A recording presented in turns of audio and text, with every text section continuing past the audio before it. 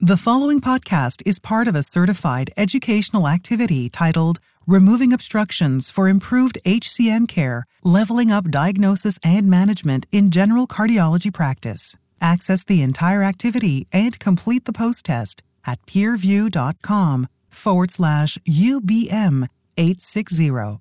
Downloadable slides and practice aids are also available.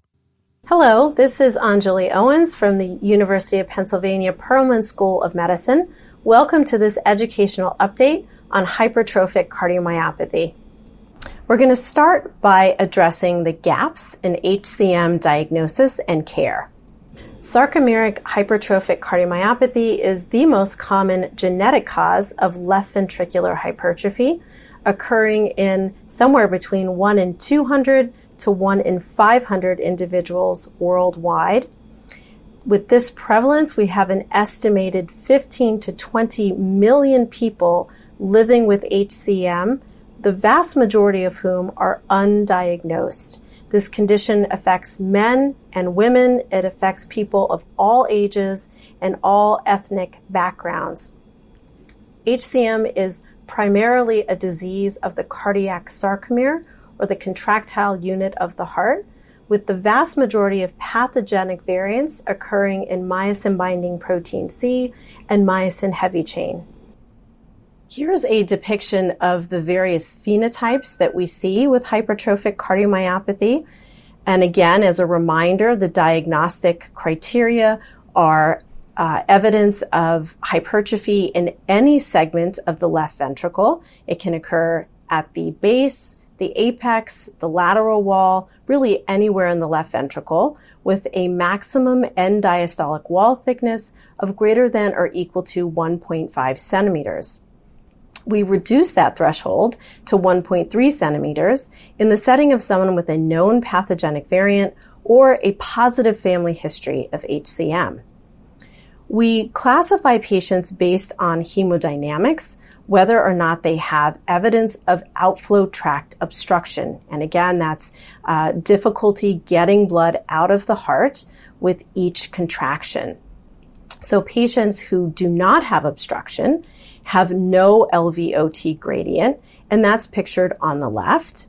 Patients with obstruction are pictured in the middle. They often have asymmetric septal hypertrophy with systolic anterior motion of the mitral valve that can lead to posteriorly directed mitral regurgitation. This is the obstructive phenotype, where an LVOT gradient measures greater than or equal to 30 millimeters of mercury at rest. There are patients with a mid-cavitary phenotype. This is, again, hypertrophy further down in the left ventricle. This can lead to mid-cavitary obstruction, not at the level of the LVOT, but further down in the ventricle. And over time, we can see the presence or the formation of a left ventricular apical aneurysm in these patients. And finally, pictured on the far right is the more classic apical phenotype of HCM. So we're going to start with a case. This is Sandra, and we're going to follow her story throughout this hour. Sandra was born in 1953, and in her 20s, she developed palpitations that were severe enough that she went to her local emergency department for evaluation. So in this circumstance, more than one answer is correct. If a patient presents with significant palpitations, troubling enough to seek medical care, then absolutely asking about any factors that precipitate the symptom, make it better or worse, how long it lasts, a physical exam concentrating on the cardiopulmonary system, an EKG, and a family history would be indicated. Palpitations have a wide differential diagnosis, and we want to rule out anything significant, like an arrhythmia, that may be the cause of palpitations.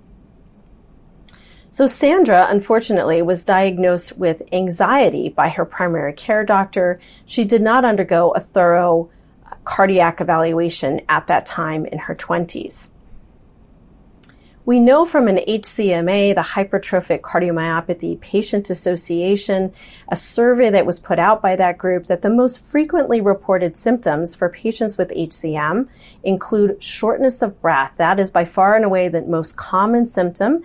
It's often exertional shortness of breath accompanied by exercise intolerance.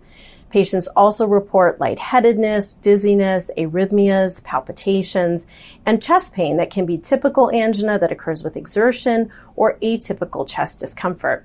Importantly, for our patients with HCM, their symptoms may fluctuate from day to day. We often hear that patients have good days and bad days. And there are precipitants or environmental factors that can make symptoms worse. Often we hear that heat and humidity may make symptoms worse. Eating a large meal where the blood flow is directed to the GI system, making the heart less full, that can precipitate LVOT obstruction. And vasodilators like alcohol can also make symptoms worse. Dehydration is another big one for our patients with obstructive HCM. So in terms of diagnostic pitfalls, much of the case of what happened with Sandra we see in other patients because the symptoms of HCM can be nonspecific and they can overlap with other cardiopulmonary problems. We often see that patients come to us after years of partial diagnosis or misdiagnosis. Common misdiagnoses include exercise-induced asthma. This occurs a lot in our young patients, where shortness of breath with exertion can mimic asthma, and patients are, for example, prescribed an inhaler to see if it would help. We have a number of patients who come in after years of being told they had a murmur that was either due to mitral valve prolapse or perhaps an innocent murmur. And again, these are systolic murmurs, but in young patients, they're not felt to be potentially pathogenic, and so they're written off as more benign murmurs. In our women, more so than men, we hear misdiagnoses of panic attacks or anxiety. And again, palpitations, lightheadedness, a sense of unease that can come from arrhythmias can also overlap with symptoms of anxiety. And finally, we have a subset of patients, a smaller subset, who have syncope that is inappropriately attributed to a vasovagal event. Here's a survey that was put out by the ACC looking at U.S. cardiologists and what they perceived as the challenges and barriers to treating patients with HCM. And of note, most of these cardiologists did not treat a large volume of patients with HCM. The cost of treatment, the lack of standardization for risk stratification, lack of access to specialty centers, and inadequate or ineffective treatments were themes that were brought up with this survey. So when should you suspect HCM? As a healthcare professional, you're seeing patients in clinic every day. I would say that if you hear any of those somewhat nonspecific symptoms, including exertional dyspnea, dizziness, chest discomfort, palpitations, particularly if the symptoms vary day to day and fluctuate in severity, if you get a family history of unexpected death or sudden death, earlier onset heart failure or strokes, and a pattern of autosomal dominant inheritance in a family for cardiomyopathy, that would be highly suspicious of an inherited form of cardiomyopathy such as HCM. Features on exam that should raise suspicion include a systolic ejection murmur that augments with Valsalva maneuver or other maneuvers that decrease LV preload, abnormal ECG, or of course, arrhythmia. All of those should heighten your suspicion for HCM. Don't forget that patients with HCM can be completely asymptomatic. And if you're hearing a murmur or you have a concerning family history, an asymptomatic patient can still have hypertrophic cardiomyopathy, and further investigation may still be warranted. Hypertrophic cardiomyopathy, as you'll remember from our very first slide, can affect patients of both sexes, all races and ethnicities, and all ages. So we see onset of disease from the pediatric population all the way into the elderly population. Disparities in treatment do exist, particularly for women and individuals of ethnic minorities, and we need to be cognizant of that these patients may be diagnosed later in their disease course and may have more severe disease by the time that they are identified and treated. So let's move on to recognizing the symptoms and making an actual diagnosis of HCM. Back to Sandra. So as you'll recall, she had palpitations in her 20s. She was given a diagnosis of anxiety without much of a cardiac workup at that time. And now, about 20 years later, she presents with atypical chest pain. She was given nitroglycerin, which worsened the pain. And then she was treated with a beta blocker. Of note, she did have cardiac investigation at the time of that presentation that revealed an elevated troponin and an EKG that was abnormal with evidence of left ventricular hypertrophy and repolarization changes. Due to the EKG changes and the elevated troponin, accompanied by chest pain, she actually had a coronary angiogram that revealed normal coronary arteries. This is a very frequent scenario for our patients with hypertrophic cardiomyopathy. They did do an echo at that time, which was reported as mild concentric left ventricular hypertrophy and a normal ejection fraction. She did not receive a diagnosis at that point, but was tried on a beta blocker to see if it would help with her symptoms of chest discomfort. Unfortunately for Sandra, she developed worsening dyspnea on exertion, fatigue, and wheezing. Again, this was with treatment with the beta blocker. She was then given a diagnosis of asthma that was felt to be perhaps precipitated by bronchoconstriction from the beta blocker. The beta blocker was stopped at that point, and she was tried on verapamil, a calcium channel blocker, and also given an inhaler to treat her symptoms that were presumed to be asthma. So let's look at what the ACC/AHA 2020 guidelines on diagnosis and management of HCM say. We already know that our suspicion has been raised in Sandra by her symptoms, by having a cardiac event, and by having an abnormal ECG. What's critical in diagnosing HCM is to do cardiac imaging. We start with a transthoracic echo. If left ventricular hypertrophy is identified, it's important to measure accurately the wall thickness and also to look for any evidence of LVOT obstruction that can occur at rest and should also be provoked either with Valsalva maneuver or with exercise in order to ensure that we're able to classify the patient as either obstructive or non-obstructive with regard to their hemodynamics. If transthoracic echo is not diagnostic, then we move to cardiac MRI, which can give us additional accuracy in terms of wall thickness measurement and give us a better sense of anatomy, both of the mitral valve and of the left ventricle. In all of our patients, we do a 12-lead ECG, a comprehensive physical exam, again with attention to detail with regard to cardiac murmurs, and we take a multi-generation family history, or what we call a pedigree, looking for evidence of autosomal dominant transition, which is the classic form of transmission in hypertrophic cardiomyopathy that's due to sarcomere variants.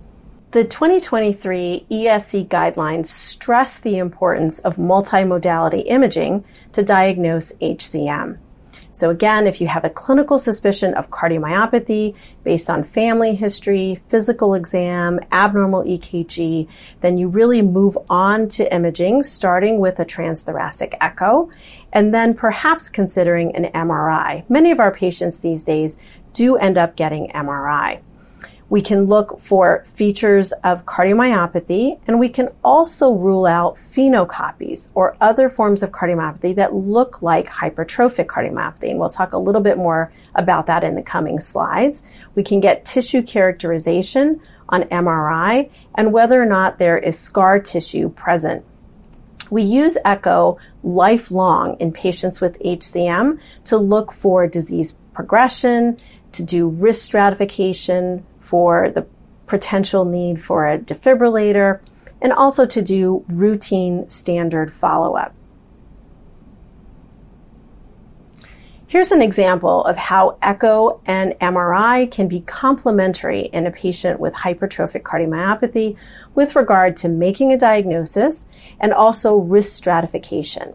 So pictured on the top is an echo image on the top left, measuring the septal wall thickness at around 2 centimeters. And you can see there that it's difficult to know where the intraventricular septal measurements are because of the presence of RV trabeculation.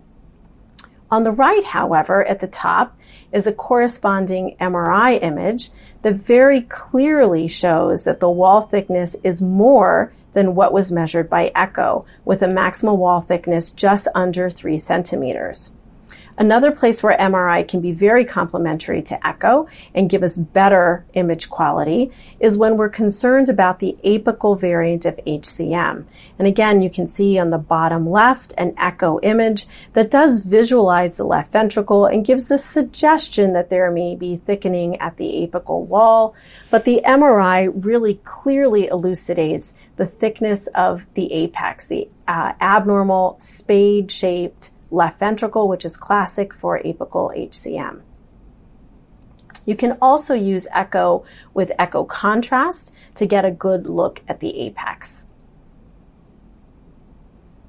So back to the 2023 ESC guidelines, they stress the importance of multimodality imaging, and here's an example of how MRI and tissue characterization on MRI can help us to differentiate sarcomeric HCM, which is pictured at the bottom, where we classically see a pattern of late gadolinium enhancement that's patchy, located in the middle of the wall, and associated to the areas that are most hypertrophied, and we contrast that to the LGE pattern that is seen typically with cardiac amyloid, where we may see more diffuse LGE and subendocardial LGE.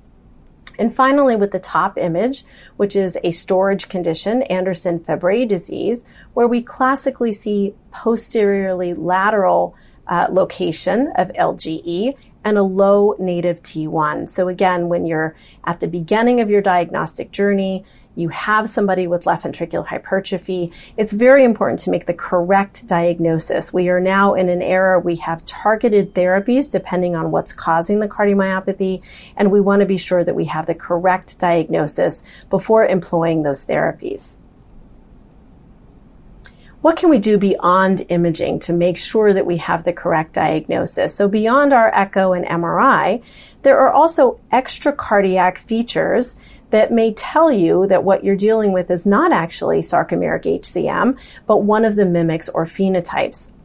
We can also look to EKG, where a pseudoinfarct pattern, voltage changes, short PRs, or presence of WPW, Wolff-Parkinson-White, pre-excitation, may all hint to another underlying cause of left ventricular hypertrophy, some of which are listed on the left-sided column.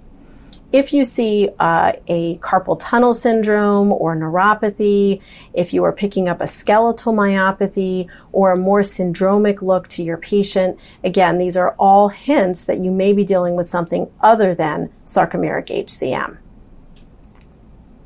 So can HCM be diagnosed from the EKG alone?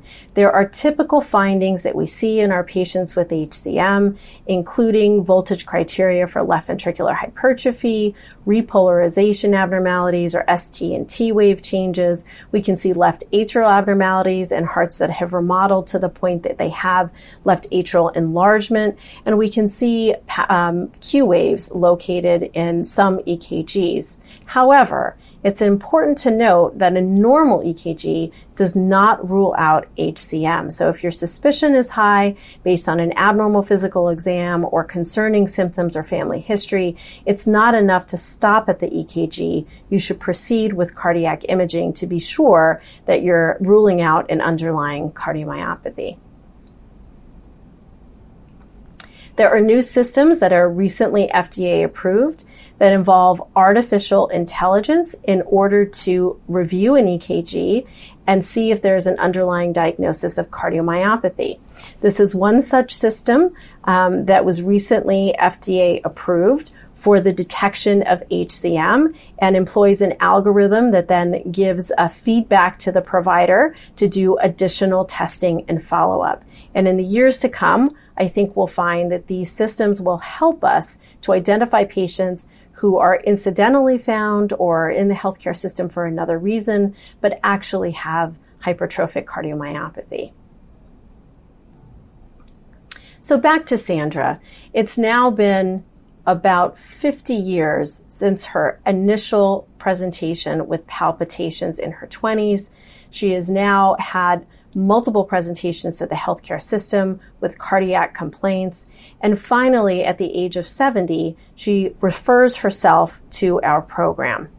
So Sandra presented to our clinic, and pictured here is her baseline EKG, which shows sinus rhythm with voltage criteria for left ventricular hypertrophy and evidence of repolarization changes in the lateral leads that are typical of patients with hypertrophic cardiomyopathy. So the right answer here is to pursue an echocardiogram. As we mentioned, she has a suspicious history with cardiac symptoms. She's had a number of presentations to the healthcare system with these complaints. She has an abnormal EKG. The next step in evaluation would be to order an echocardiogram with accurate wall thickness measurement to look for any signs of cardiomyopathy, and importantly, to look for any signs of left ventricular outflow tract obstruction if LVH is identified. Here's Sandra's echocardiogram, a resting transthoracic echocardiogram that was done at our institution on the day that she presented for evaluation. She had severe symptoms at the time with dyspnea with minimal exertion. As you can see by her transthoracic echo, her ejection fraction is hyperdynamic in the 70% range. She has severe asymmetric septal hypertrophy and very clear systolic anterior motion of the mitral valve with septal contact of her anterior leaflet. That results in significant mitral regurgitation. And over the years, she's had remodeling and enlargement of her left atrium. She also has signs of diastolic dysfunction with an E over E prime of 31 and a resting LVOT gradient that was noted to be greater than 80 millimeters of mercury. Here's Sandra's MRI, which was not done at our institution, but we were able to obtain a copy of the disc. And again, although the images are not crystal clear, they are certainly clear enough to identify the presence of asymmetric septal hypertrophy with systolic anterior motion of the mitral valve. There's very turbulent flow evident in the LVOT and concomitant posteriorly directed mitral regurgitation.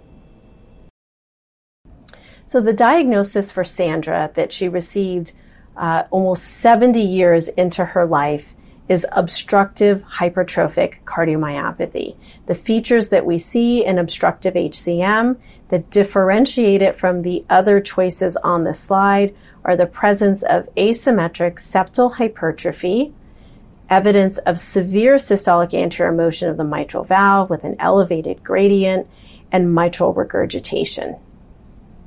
So in the next segment, we're going to identify when and how a novel class of therapies called cardiac myosin inhibitors fit within the management algorithm for hypertrophic cardiomyopathy.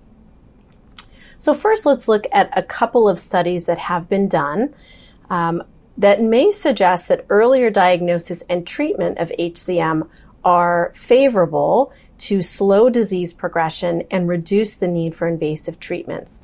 Now, the first study, the VANISH study, is not a trial for cardiac myosin inhibitors, but rather a trial of a drug that's been FDA approved for a long time, valsartan, which is an angiotensin receptor blocker. This study looked at one side of the spectrum, patients with early sarcomeric HCM who did not have LVOT obstruction, and many of whom were asymptomatic, but they carried a pathogenic variant in a sarcomere gene. In this study, 178 patients were randomized to either valsartan or placebo, and a composite endpoint looking at a number of features including LV size, biomarkers, and EKG parameters showed that patients who received valsartan had greater benefit than those who did not. And we'll talk a little bit more about that study later in this segment. The second is the MAVA-LTE study. This was a study of myosin inhibitors, in fact, the first-in-class agent mavacamten. And this was the long-term extension of the Explorer-HCM study, the pivotal phase 3 study that led to the approval of mavacamten. In this long-term extension, we saw sustained improvements in cardiac structure and function and sustained improvements in LVOT gradient in patients who remained in the open-label long-term extension.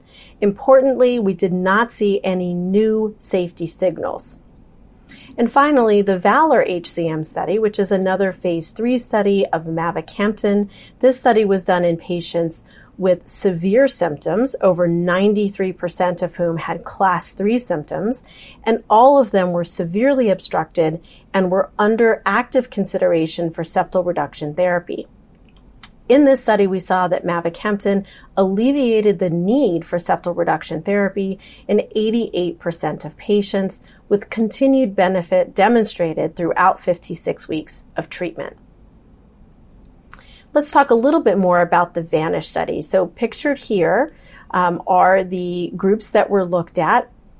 And we saw that there were slightly better results seen in the group of patients with myosin heavy chain variants than those with myosin binding protein C.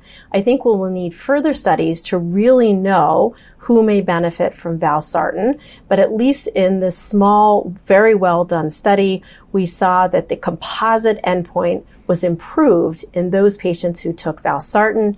And we saw that valsartan was very well tolerated. And that's an important point when you're starting a therapy in young patients. 43% of these patients were pediatric age. And in patients who don't have any symptoms. So again, you want a very well tolerated and safe therapy in that group. Let's move on to talk about the cardiac myosin inhibitors and trials of cardiac myosin inhibitors. So the first-in-class agent is mavacamten, and the next-in-class agent is aficamten. Both of these drugs work by modulating contractility at the level of the cardiac sarcomere. So they take a heart that is hypercontractile, which is often the case in our patients with HCM, and they bring down contractility a notch so that patients' hearts are contracting more normally, and importantly, relaxing more normally.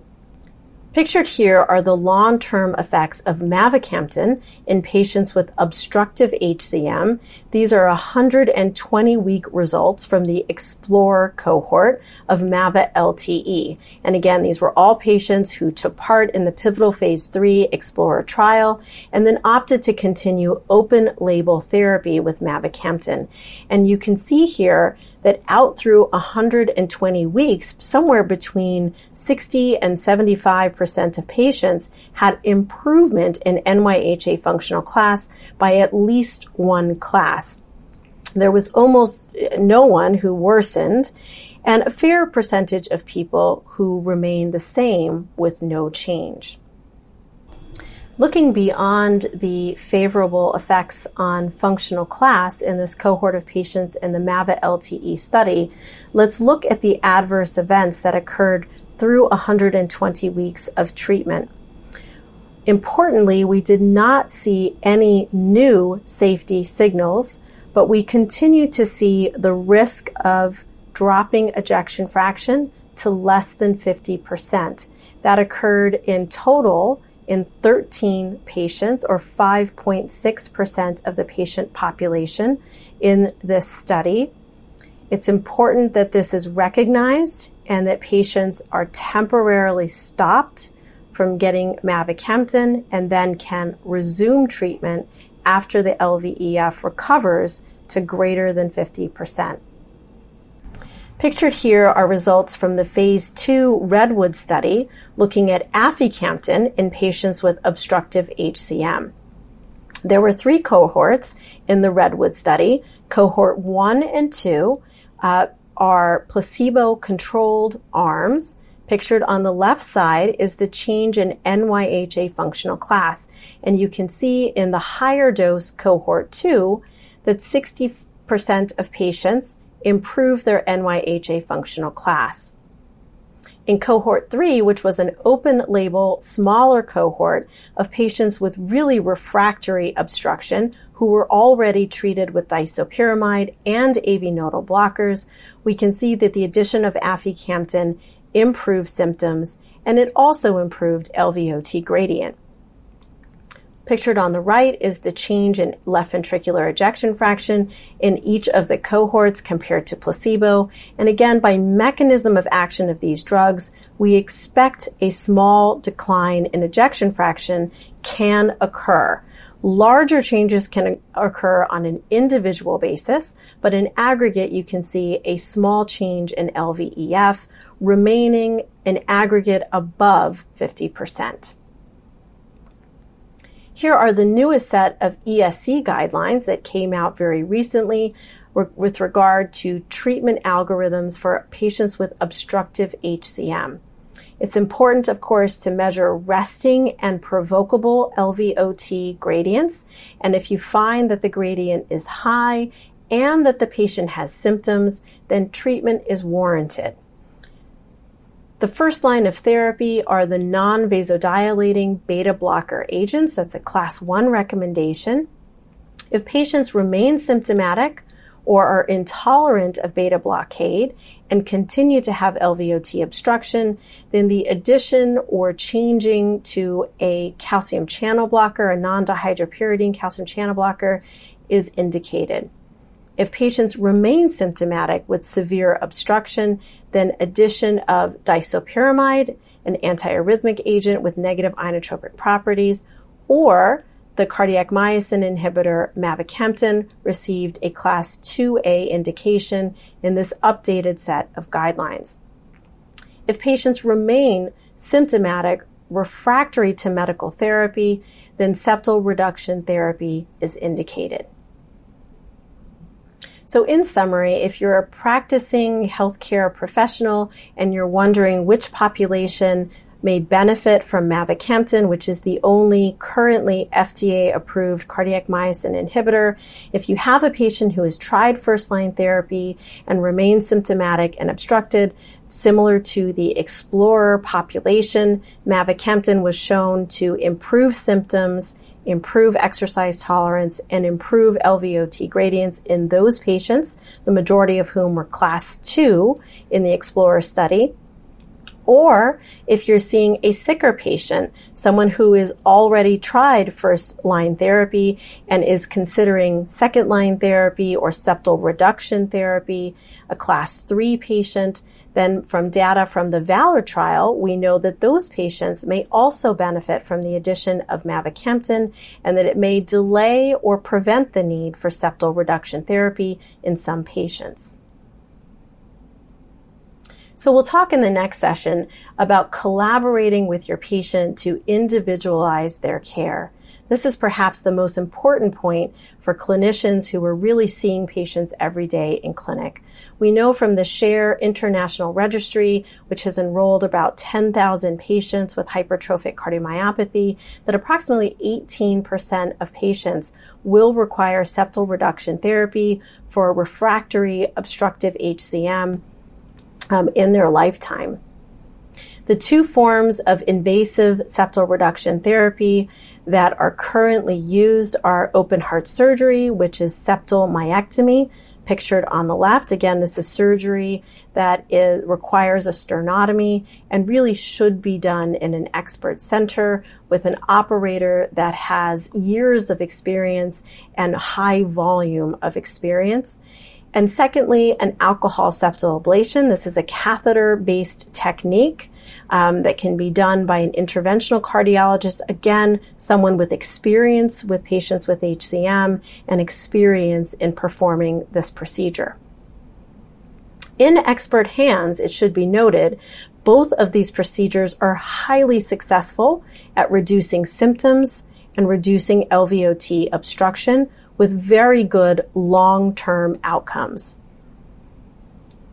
However, what we know is that, unfortunately, the vast majority of septal reduction therapy procedures, including septal myectomy and alcohol septablation, are unfortunately performed in low-volume centers. This is an unfortunate reality that we have, at least here in the United States and probably globally, that it's not always easy to get access to expert centers who specialize in septal reduction therapy. Here's a look at long-term outcomes for patients who underwent septal reduction therapy. Again, this is an international cohort from the SHARE registry. And overall, as you can see on the left side, the mortality after alcohol ablation and septal myectomy was similar out to 10 years. However, females were more likely to have heart failure events following septal reduction therapy than males. It's not clear what is driving this, but it may be that females present later in their disease course with more severe disease by the time that they're undergoing septal reduction therapy. We'll need additional studies to look at this further. So the approach that makes the most sense to me is to put the patient in the center of the decision making. It's important to take into account the individual's desires and what they would like for their medical care. This is really important for all cardiologists, those who are working outside of HCM centers, those that are at comprehensive HCM centers. And we often work collaboratively with our community cardiologists so that we can develop a plan for septal reduction or mavacamten as a team. We also have a heart team approach here that involves a team with our surgeon, our interventional cardiologist, our cardiologists, our genetic counselors, our nurse practitioners, and really we discuss the patient and what they are candidates for. Then we go back to the patient and have that open, shared decision-making conversation prior to making a decision on treatments. So back to Sandra, our woman who finally received a diagnosis of obstructive HCM at age 70. We tried again to medically treat her with AV nodal blockers per the guideline-based approach, starting with metoprolol succinate that was titrated to maximal tolerated dose. Then we added verapamil again to maximally tolerated dose. And then she remained symptomatic with severe obstruction, and we started the conversation about septal reduction therapy or a trial of disopyramide. She wanted to avoid invasive therapy and opted to trial disopyramide. However, she had side effects that were prohibitive, and she really had to stop the medication. We again broached the topic of septal reduction therapy. She met with our team members that do septal reduction therapy, but she declined. She was very fearful of an invasive procedure and wanted to avoid it. So what's the next best step in managing Sandra? Enroll on a heart transplant waiting list, implant an ICD, initiate mavacamten, or suggest alcohol ablation. So we already suggested alcohol ablation, which she declined, and we do now have a pharmacologic alternative, which is mavacamten, and that's what she chose to initiate. She's very much like the patients who were evaluated and studied in the VALOR HCM phase 3 trial, which you'll remember were class 3 patients, very symptomatic, with severe obstruction that was refractory to medical treatment, including combination therapy with AV nodal blockers plus or minus disopyramide. In that study, 100% of patients were eligible for SRT and under active consideration at the beginning of the trial. That's at baseline. And then patients were randomized to either mavacamten or placebo for the first 16 weeks of therapy. And what you'll see on the left is after that first 16 weeks, only 18% of patients remained eligible or proceeded with SRT. The crossover group, which is pictured on the right, were treated with placebo for the first 16 weeks, which is the bar in blue, and they did not cross over to mavacamten until after week 16. And you can see by week 32 and out to week 56, both groups who are now being treated with mavacamten had similar improvements, and only a small percentage of patients remained eligible for septal reduction therapy. So taking a deeper look at the LVOT gradient reduction in patients from the VALOR trial, you can see that within 4 weeks of therapy in the patients who were randomized to mavacamten, they had a significant drop in LVOT gradient, that's pictured with the dark blue line, as opposed to the placebo group in orange that were randomized to placebo for the first 16 weeks of treatment. They remained with severe obstruction. And once they started mavacamten after week 16, that orange line comes down very quickly to meet with the dark blue line. After that time frame and sustained out to 56 weeks of therapy, both groups being treated with mavacamten had substantial reduction in LVOT gradient, both at rest and after Valsalva maneuver. Not only did mavacamten improve gradients, it also improved NYHA functional class in the vast majority of patients with obstructive HCM from the VALOR trial. And again, looking at least one class improvement and at least 2 class improvement, we saw the vast majority of patients had a sustained improvement in NYHA functional class. So let's take a look at selected safety endpoints at 56 weeks. Again, importantly, we always want to consider how many patients had a drop in left ventricular ejection fraction, because we know that that can be a side effect of the cardiac myosin inhibitor class of medications. And what you can see in the total mavacamten group, that there were 12 patients who had a transient reduction in LVEF to less than 50%. 9 out of those 12, or 75%, were asymptomatic, and the drop in ejection fraction was only picked up by surveillance echocardiogram. Those patients were able to resume mavacamten at a lower dose. There were a couple of patients who had to completely stop mavacamten or permanently stop mavacamten, and that was a total of 3 patients, or 2.8% in this trial. So what do you need to know about mavacamten and the REMS program, which is put in place by the FDA when it approved mavacamten for risk evaluation and mitigation? What we need to know is that a reduced LVEF or systolic function can occur because mavacamten reversibly reduces hypercontractility. If you get too much exposure to the drug, the LVEF can temporarily drop. And because of that, serial monitoring of LVEF with echocardiogram is needed. It's important to look at your patient at baseline and to only initiate mavacamten if the LVEF is greater than or equal to 55%. And if any point you see an LVEF less than 50, to interrupt treatment. It's also very important to know that there can be drug-drug interactions, some of them significant, between mavacamten and other commonly used medications, including over-the-counter proton pump inhibitors. And it's important to check the medication list for any of your patients who are starting or continuing on therapy to make sure that there are no significant drug-drug interactions. And finally, both the clinician and the patient and the pharmacist need to be on the same page. Everyone needs to do some education with regard to the risk of cardiac myosin inhibitors so that they're well aware of them prior to starting therapy.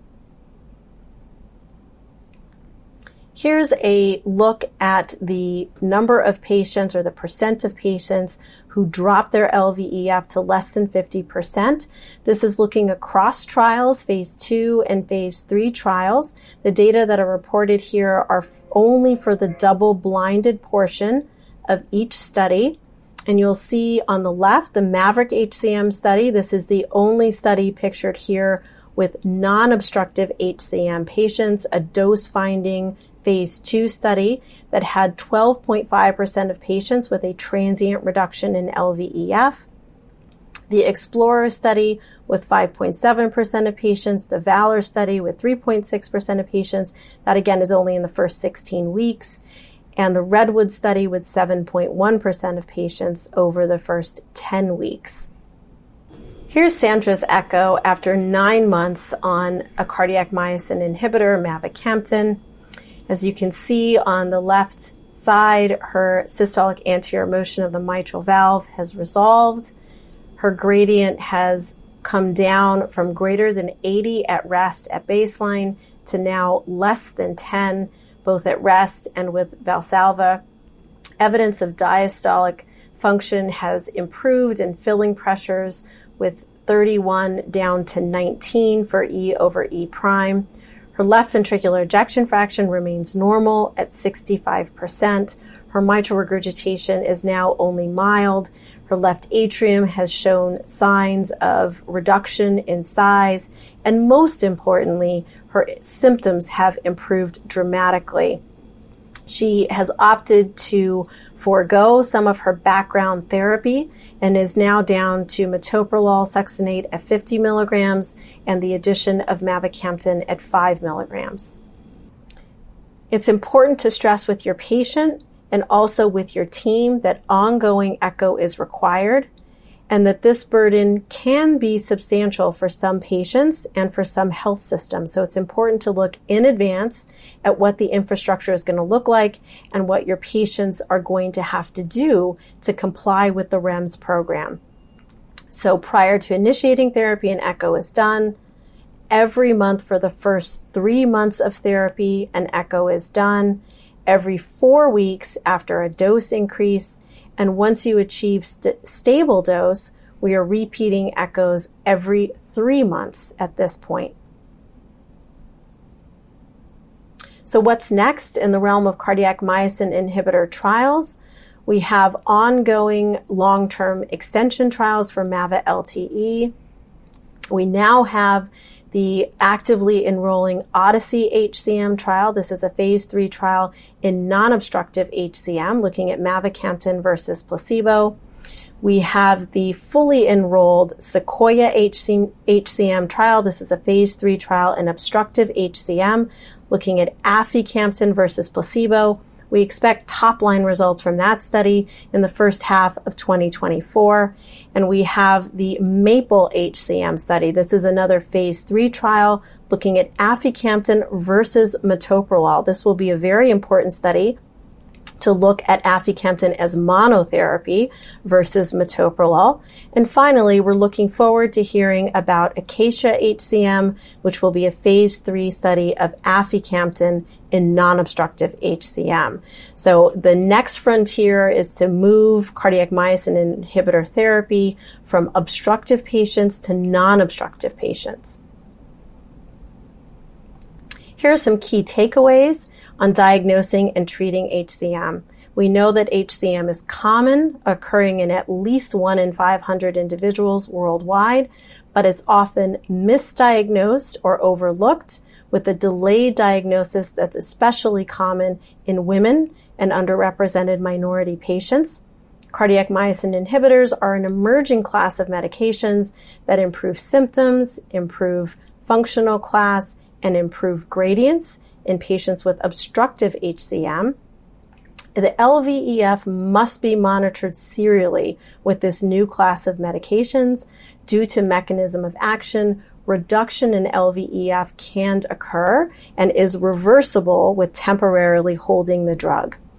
And finally, cardiac myosin inhibitors will see emerging data in non-obstructive populations and also in patients, selected patients with heart failure with a preserved ejection fraction. That concludes our discussion today. I hope you found the activity informative in advancing your understanding of HCM and that you feel more confident about diagnosing and treating patients with hypertrophic cardiomyopathy. Thank you very much for participating. This activity is certified by PVI, Peerview Institute for Medical Education. Remember to download the slides and practice aids. Thank you for listening.